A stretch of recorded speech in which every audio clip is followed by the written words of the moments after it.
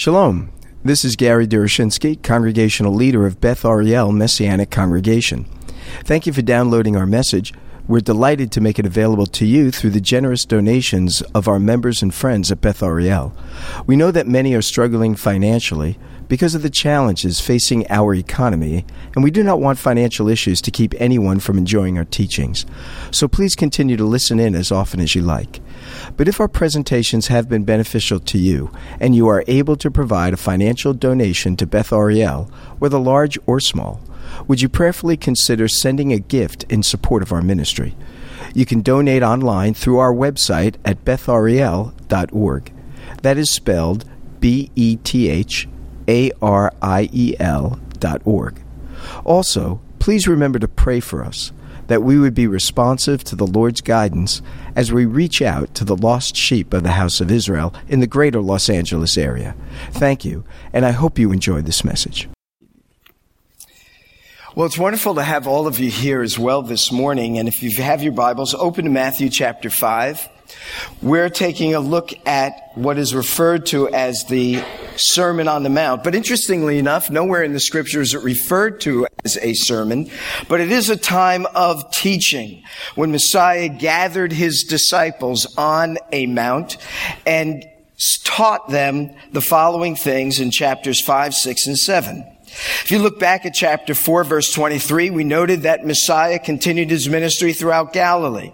We find in verse 23 that he was teaching in their synagogues over and over again. He's in the synagogue. And as you go throughout the life of Messiah, it is in the synagogue where he more often than not is found teaching God's word. He teaches it in other places, but he is most often in the synagogue.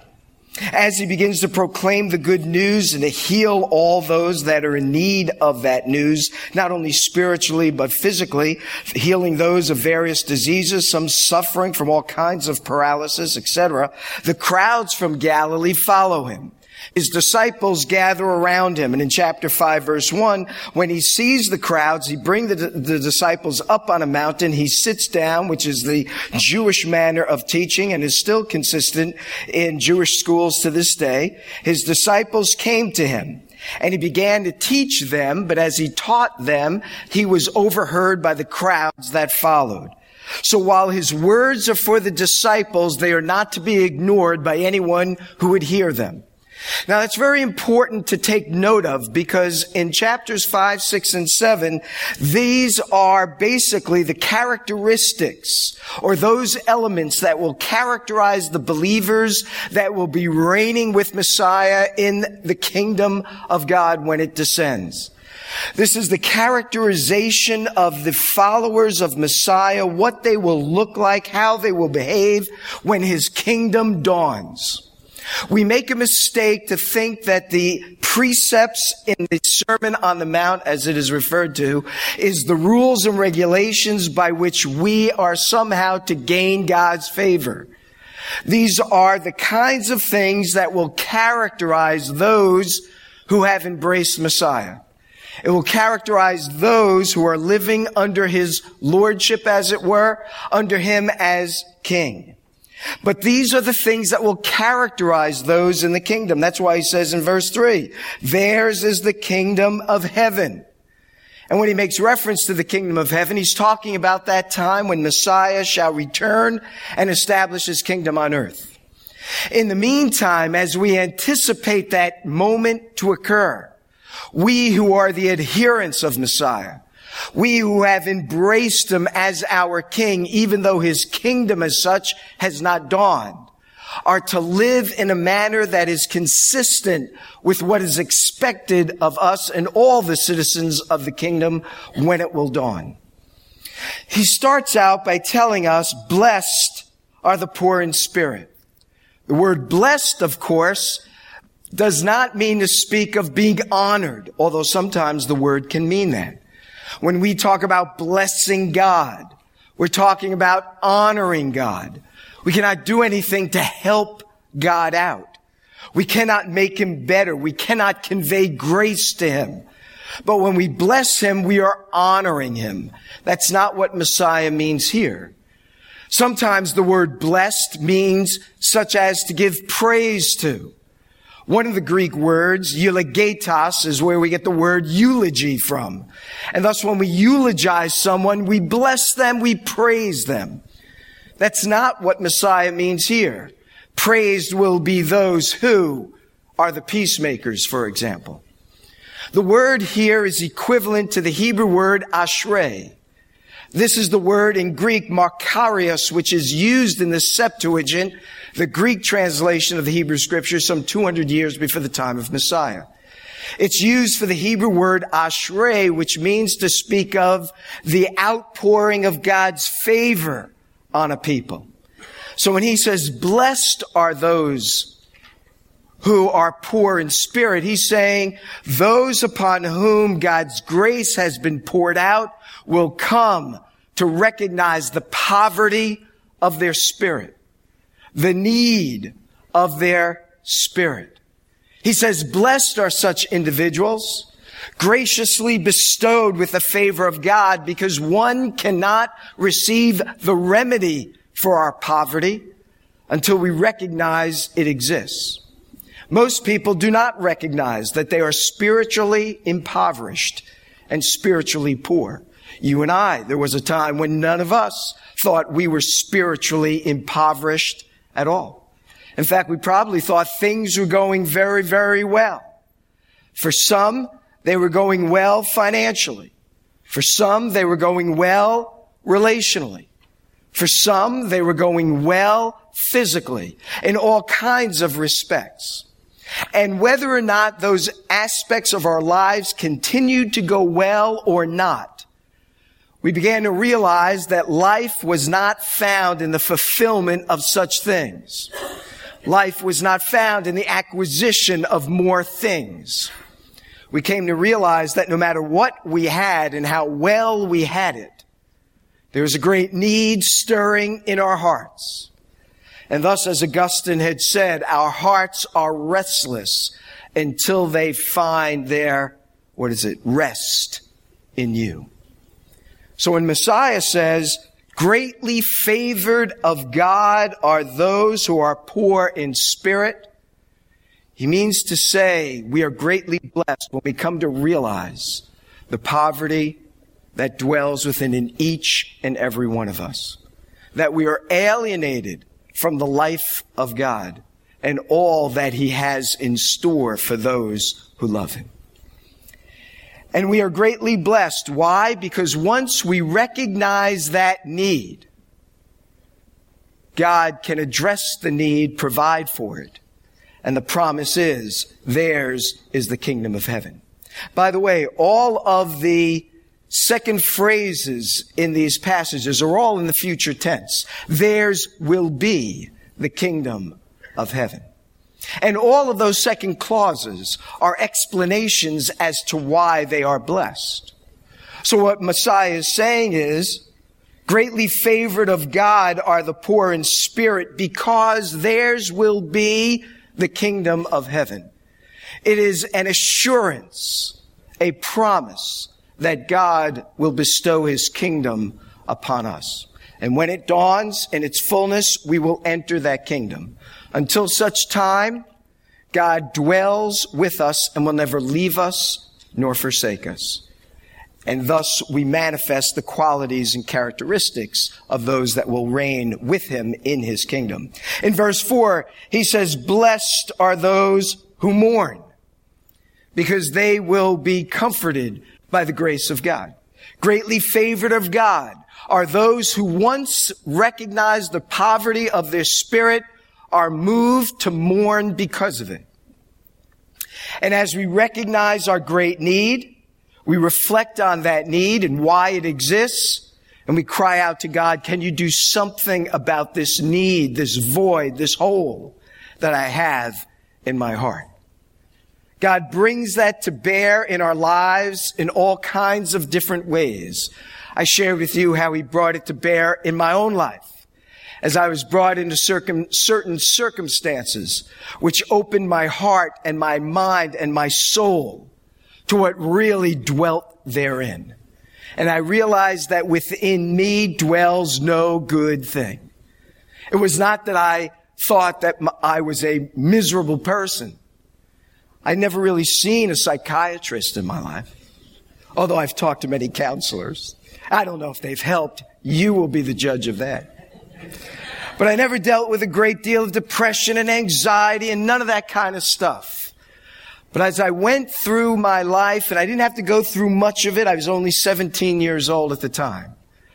But when God enabled me to see myself for who I truly was and not what I thought I was, and not what I thought others ought to see me as, I realized that within my members, within my innermost being dwells no good thing. And I was moved not just to acknowledge it and say, although at times perhaps I have, so what? That's just too bad. But I was moved to mourn and to say I really would like something more of myself. Fortunately, someone had given me a Bible that had a Brit Hadashah, the New Covenant Scriptures. And as I began to read of Messiah for myself, like Judy, I was enthralled with who he was as I read of him and of what he did. And it wasn't just reading about a figure in history that was impressive. It was about encountering one who was alive right then and there and is alive today, of course, who spoke to my heart in the innermost recesses of my being. I don't always sense that kind of presence like I did at that moment, but I have now and again. And when I sensed his presence, I knew that I had much to mourn. But God, in his compassion and grace, reached out to me with his love and acceptance and filled me with great joy. And so when we are moved to mourn over our sin, and we would do well to take inventory of it that we could, it is then and only then that the Lord brings his comforting grace to bear on our souls. In verse 5, as we saw, he said, "Favored of God are those who are meek, humble, for they will inherit the earth." Last week when I spoke on this, I made reference to Moses. And I had forgotten to bring in the whole point of making reference to Moses. Except I was pointing out how in so many aspects of his life, he certainly didn't seem meek to us, as you remember. What I failed to point out was in Numbers chapter 12, where he is referred to as the meekest man in all the earth. He was so called because at that moment in his life, as he came out of Egypt with those that he was leading, it was Aaron and Miriam, his brother and sister, who had spoken up against him because he had married a Cushite woman. Of course, the people of Cush were Egyptians. And one can see why some would look aghast at Moses, the deliverer of the Jewish people from Egypt, that he would turn around and marry an Egyptian woman. And it appears to be that there's something here about their, I'm sort of like this about saying this, but it appears to be that there's an element of racism on the part of Aaron and Miriam. Not because of anything that is said of them. It only says that they had spoken out against him because he married a Cushite woman. But it's interesting what God does, isn't it? He then plagues, I guess we'd say, curses, judges Miriam with leprosy. And the text is very clear. She turns white as snow. You have to imagine, why is that brought out?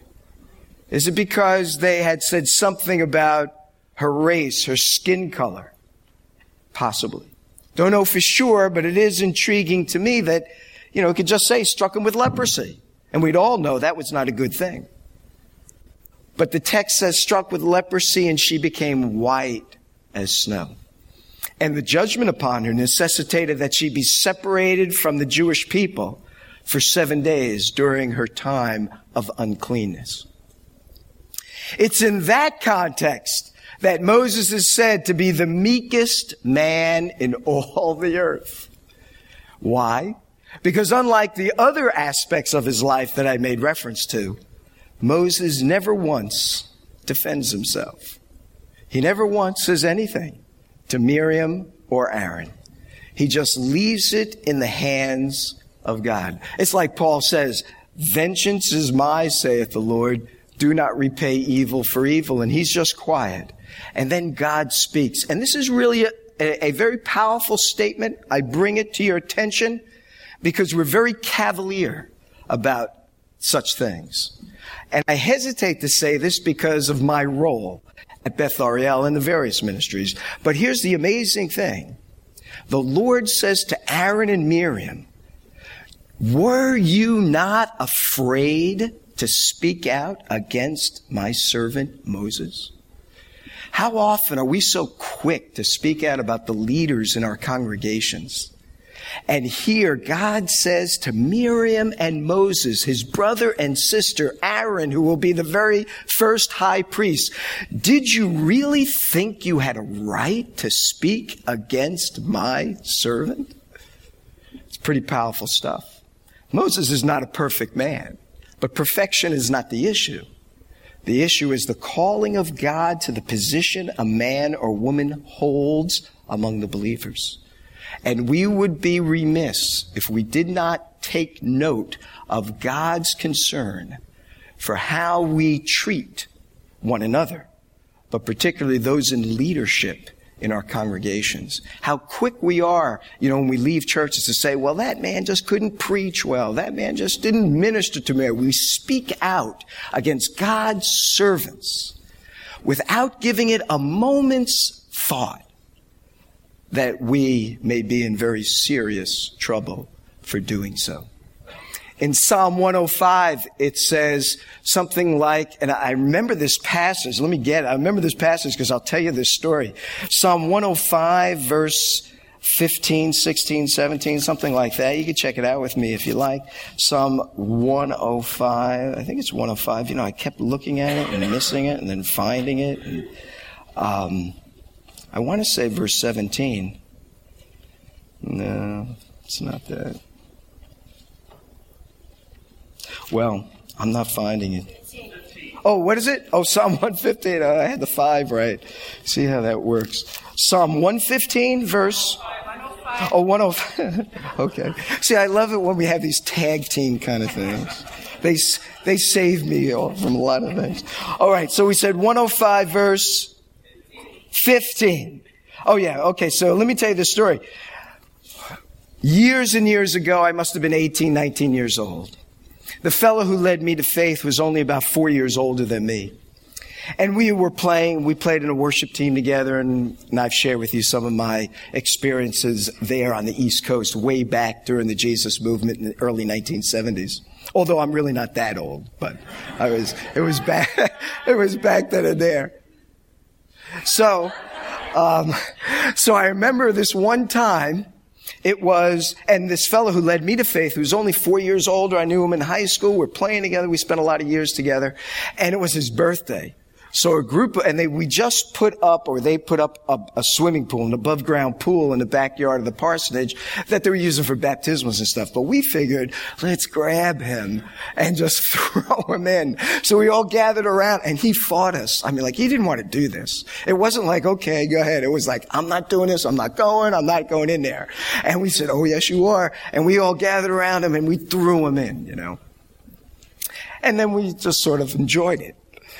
And one of the elders, by the name alone tells you, you should fear for your life if he looks at you the wrong way. A fellow by the name of Bill Parker, and he was from Macon, Georgia.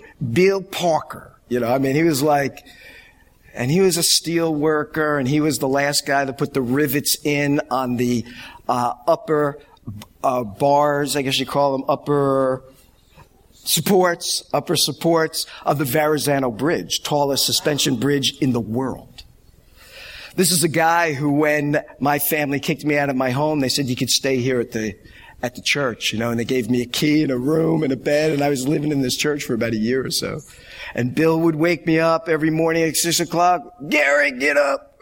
We're working. And he put me up on the steeple one time. I said, up on the steeple? What am I going to do up there? He said, you're going to paint it. I said, paint it?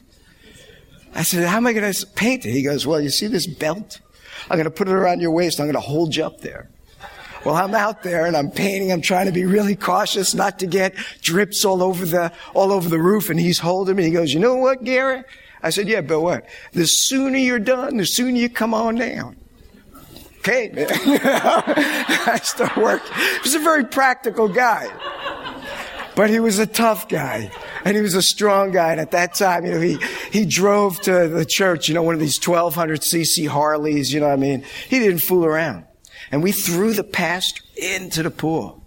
And he took us aside. He goes, I want to talk to you guys. So, oh no, I couldn't sneak away. I'm living there, And he opens the Bible and he reads, do not touch my anointed ones. Do my prophets no harm. He said, you young men should be careful about how you deal with the leaders in our congregation. Never forget that moment. And when I read the story of Moses, that's the line that struck me. Were you not afraid to speak up against my servant Moses? Moses never speaks up for himself. And the Lord says he is the meekest man in all the earth. And so Messiah tells us, greatly blessed of God, recipients of the fullness of the riches of God are those who have that kind of humility of status. Why? Because they will inherit the earth. They will inherit the kingdom. And I had said, by way of illustration, I kind of like the idea, so I'll just share it one last time. We look at animals like lions and tigers and predators. Thank you, Rick. Of course, it's Rick. Predators and all of that. And we say, those are the animals. If we had our choice, those are the animals we would want to be. I'd want to be a tiger, man, and just moving through up on a thing, stalking, or a lion or any of these predators. And they stalk and they prey upon like lambs. If they are in their way, domesticated animals like dogs, cats. We would choose to be the predators. But what's interesting, even in the animal world, the endangered species are the tigers and the lions. But there's no endangered species among lambs or dogs or anything like that. The point is, the humble really do inherit the earth. The predators, man, they get snuffed out if they're not the eagles. We got to be careful. Don't touch with the eagles because they're endangered. But lambs, we eat them all the time and never get endangered. They inherit the earth. Anyway, I kind of like that. But here's the thing today. Check this out. Verse 6. Blessed are those who hunger and thirst for righteousness. They will be filled. These first four Beatitudes, blessed statements, good favor statements of God, they have to do with our condition, our need. We're to recognize our poverty of spirit, our poorness in spiritual things, as it were, which is to lead us to mourn over them, in which God then brings comfort and peace to our hearts. When we mourn over our lack of spiritual realities and our pride subsides, we become meek, we become humble like Moses were, not utterly defensive. And then we ask and we receive righteousness. That's where righteousness comes from. The recognition of our spiritual need, our mourning for God to comfort us, our humility, and then righteousness flows out of our humble state. That's where it comes from. But righteousness is a funny word. We don't really like that idea, because righteousness sounds to us like we ought not to be in the places we'd like to be, and we ought to be in the places we really don't want to be, That's how righteousness hits us. It's sort of like what Mark Twain once said. You know, he said he read a lot about Jesus, read a lot about Yeshua.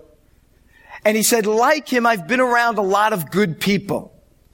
And he said, now I know why he wanted to hang out with the tax collectors and the sinners. It's true. There's more fun there. And that's because this idea of righteousness conveys to us a sense of we can't have fun.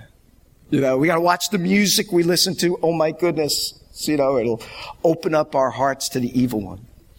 We have to be careful of the things we watch. We have to, you know, I mean, we become so legalistic and stymied in life because we think righteousness is about avoiding bad things. So when I was first a believer and came into this church, they actually had a manual, a hard-covered booklet that was a manual. And in there it told us how we were supposed to live.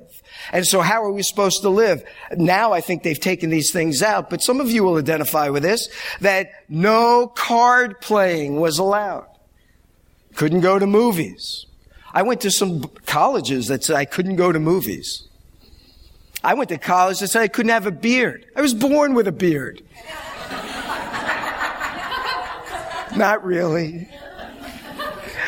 But, you know, they said I couldn't have a beard. And this is like crazy stuff. In this manual, it said you couldn't be involved with mixed bathing. So you couldn't go in the ocean. If somebody of the opposite sex happened to be in it somewhere in the world. You know, so you had all of these kinds of things. It's all nonsense. Righteousness does not consist in that. Righteousness consists in life unto God. Now think of the word righteousness. If we take the ness off of it, it's righteous. But then that word reminds me of religious leaders who were castigated for their self-righteous ways. But righteousness is really about being upright. It's about living rightly. It's about manifesting the things that are joyous to God's heart and to his mind. The scripture says, Messiah, we are to hunger and thirst after uprightness beside God, alongside God. Now that's another interesting thing, to hunger and thirst, because you and I generally don't hunger and thirst. Many of us have not just one, but maybe two refrigerators. And perhaps a freezer to go along with it. You guys don't hunger. There's always something there. And all of us have faucets we just turn on and the water is there. So we never really thirst. But in the ancient world, if you had meat once a week, that was a pretty big deal. And if you were not in the right condition, drawing water out of a well could have been very prohibitive. And certainly living in a desert region made you very conscious of what it meant to hunger and thirst for food. The world tells us that we are to hunger and thirst for things that really do not nourish us. Right, it says, like, for example, you know, what happens in Vegas stays in Vegas. Now I'm told, they say, what happens in Vegas didn't happen. You know. But what are the advertisers telling us? They're telling us you hunger and thirst after some things. You hunger and thirst, and myself included, we hunger and thirst after some things. We hunger and thirst after entertainment. We hunger and thirst, some of us, for romance. We hunger and thirst, some of us, for sex. We hunger and thirst for recognition. We hunger and thirst for honor and respect. Some hunger and thirst for power. And if you listen to the advertisements, they tell you all those hungers and thirsts are the right things to be hungering and thirsting for. But in reality, that's just fast food stuff. In reality, when we find that we fill ourselves with that stuff, we go away starving, empty, and knowing that we haven't really been nourished. Messiah is telling us we're hungering and thirsting for the wrong things. The hunger and thirst is there, but it's directed at the wrong thing. What we need is God's righteousness. Not righteousness of ourselves as reflected in not bathing in the wrong places, but righteousness that only God can impart by His grace. Here's another interesting thing. I love this passage. I remember hearing a pastor speak on this passage, and this one phrase he had has stuck with me throughout. He said, I'm so glad that Messiah does not say, blessed are the righteous. He says, blessed are those who hunger and thirst after righteousness. That's a big difference. Makes it a little easier. We just have to hunger and thirst for it. But here's the neat thing. Hunger and thirst indicates life. The problem is, if we're not hungering and thirsting after righteousness, it's because we're dead. We're dead in our trespasses and sins. Think about that. How often do we think, I don't need to hunger and thirst for righteousness because I've already got it? And when we come to that place, what we're really saying is, I have no need. And when we say we have no need, we've just lost everything we thought we had.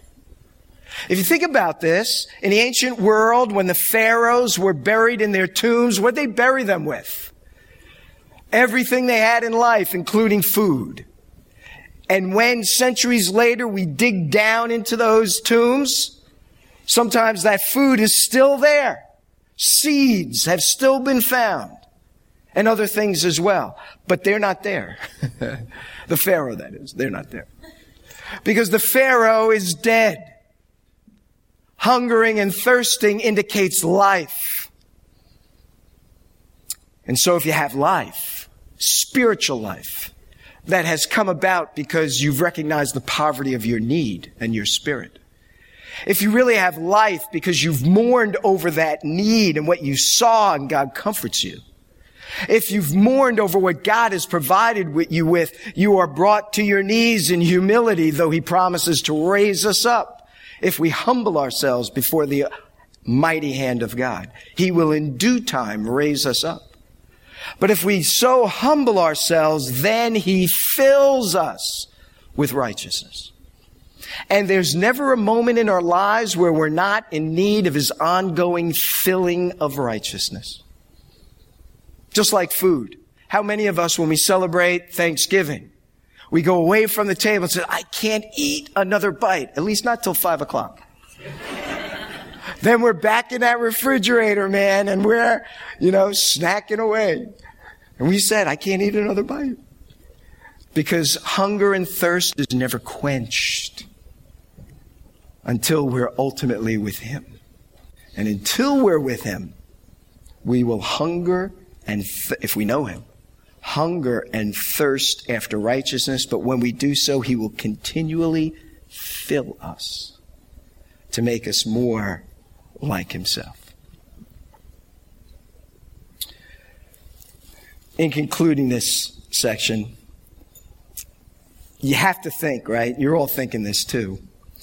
That it says of Messiah twice in His life that I can think of, that He thirsted for something.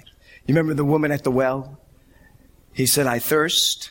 And she went and got him water. She says, but you being a Jew, why would you speak to me? The disciples went into the city, right, to get food, but He was thirsty. And when they come back, never says anywhere He drank from the well, but maybe He did. But when they come back and He says, look, I'm not hungry anymore. He says to His disciples, I have food that you know not of. When Messiah thirsted, God provided Him with the antidote to His thirst. Spiritual rejuvenation by individuals that were responding to His offer of salvation. It made me just think at Sukkot. Yeshua stands up. He says, if anyone is thirsty, let him come unto me, and out of his innermost being shall flow rivers of living water. I'll never forget that passage because while in seminary, and I preached on that passage in a preaching class, and it was being videotaped, and I had to sit and watch the video after it was done. And I have to tell you, I'd never listened to my messages. Not after that. I'd never listen again. But I had to do this with Mary Lou, my wife, to critique it with me. I said, please don't give her any more fuel. She lives with me. She critiques a lot of things. But no, she had a look. And as I began to preach, and I got to that passage, and it was the great day of the feast, and Yeshua in a loud voice yelled out of if any man is thirsty, let him come unto me, and out of his belly shall flow rivers of living water. And Mary said, what did you say? I said, I don't rewind that tape, So I'll never forget that passage. But yeah, if we thirst out of our innermost being, the Lord will provide us with living water. Even if it's riving, it'll be living. And one last thing that just comes to mind, when Yeshua is giving his life for us, he says, I thirst. And at that moment of thirst, he provides us with the living water. The thief next to him asks, remember me when you come into your kingdom. Messiah doesn't say, look, there's a lot of people on the list here, I'll do the best I can. He says, this day you're going to be with me in paradise. There he is dispersing the water of righteousness. The righteousness of Messiah given to the thief, given to you and I. And it manifests itself in a upright life. Which doesn't mean you can't be in the same pool with somebody else of the opposite sex. Or you can't listen to this music or that. Everybody can decide for themselves what they want to listen to or not listen to. But what it means is we can walk and live a life in which God looks at us and says, well done, thou good and faithful servant. Because if we hunger and thirst, we're alive to him. And he'll fill us with his righteousness, and it will be made manifest in the world in which we live. Father, we thank you for this day. We are grateful for your word to us. Help us, Lord, to see that these statements in the Sermon on the Mount, these Beatitudes, these statements of the fullness of God's grace bestowed upon us, are not means by which we gain your favor, but rather they are descriptions of one who has gained your favor. Help us to recognize our need. Help us to be moved in our hearts to mourn because of it. Help us, Lord, thereby to stand meekly before you and one another. And help us then, Lord, to cry out, we thirst and we hunger for you. For you are our righteousness. And thus we need more of you in order to be more like you. Might you do that for us, that we would live worthily before you. For it's in Messiah's name we pray. Amen. Thank you for listening to our message. We hope that it serves to encourage you in your walk with the Lord and your service to him.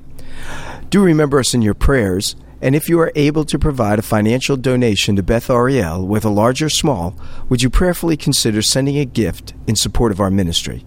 You can donate online through our website at bethariel.org. That is spelled BETHARIEL.org. Thank you again, and may our Heavenly Father richly bless you as you continue to follow him. Shalom, shalom.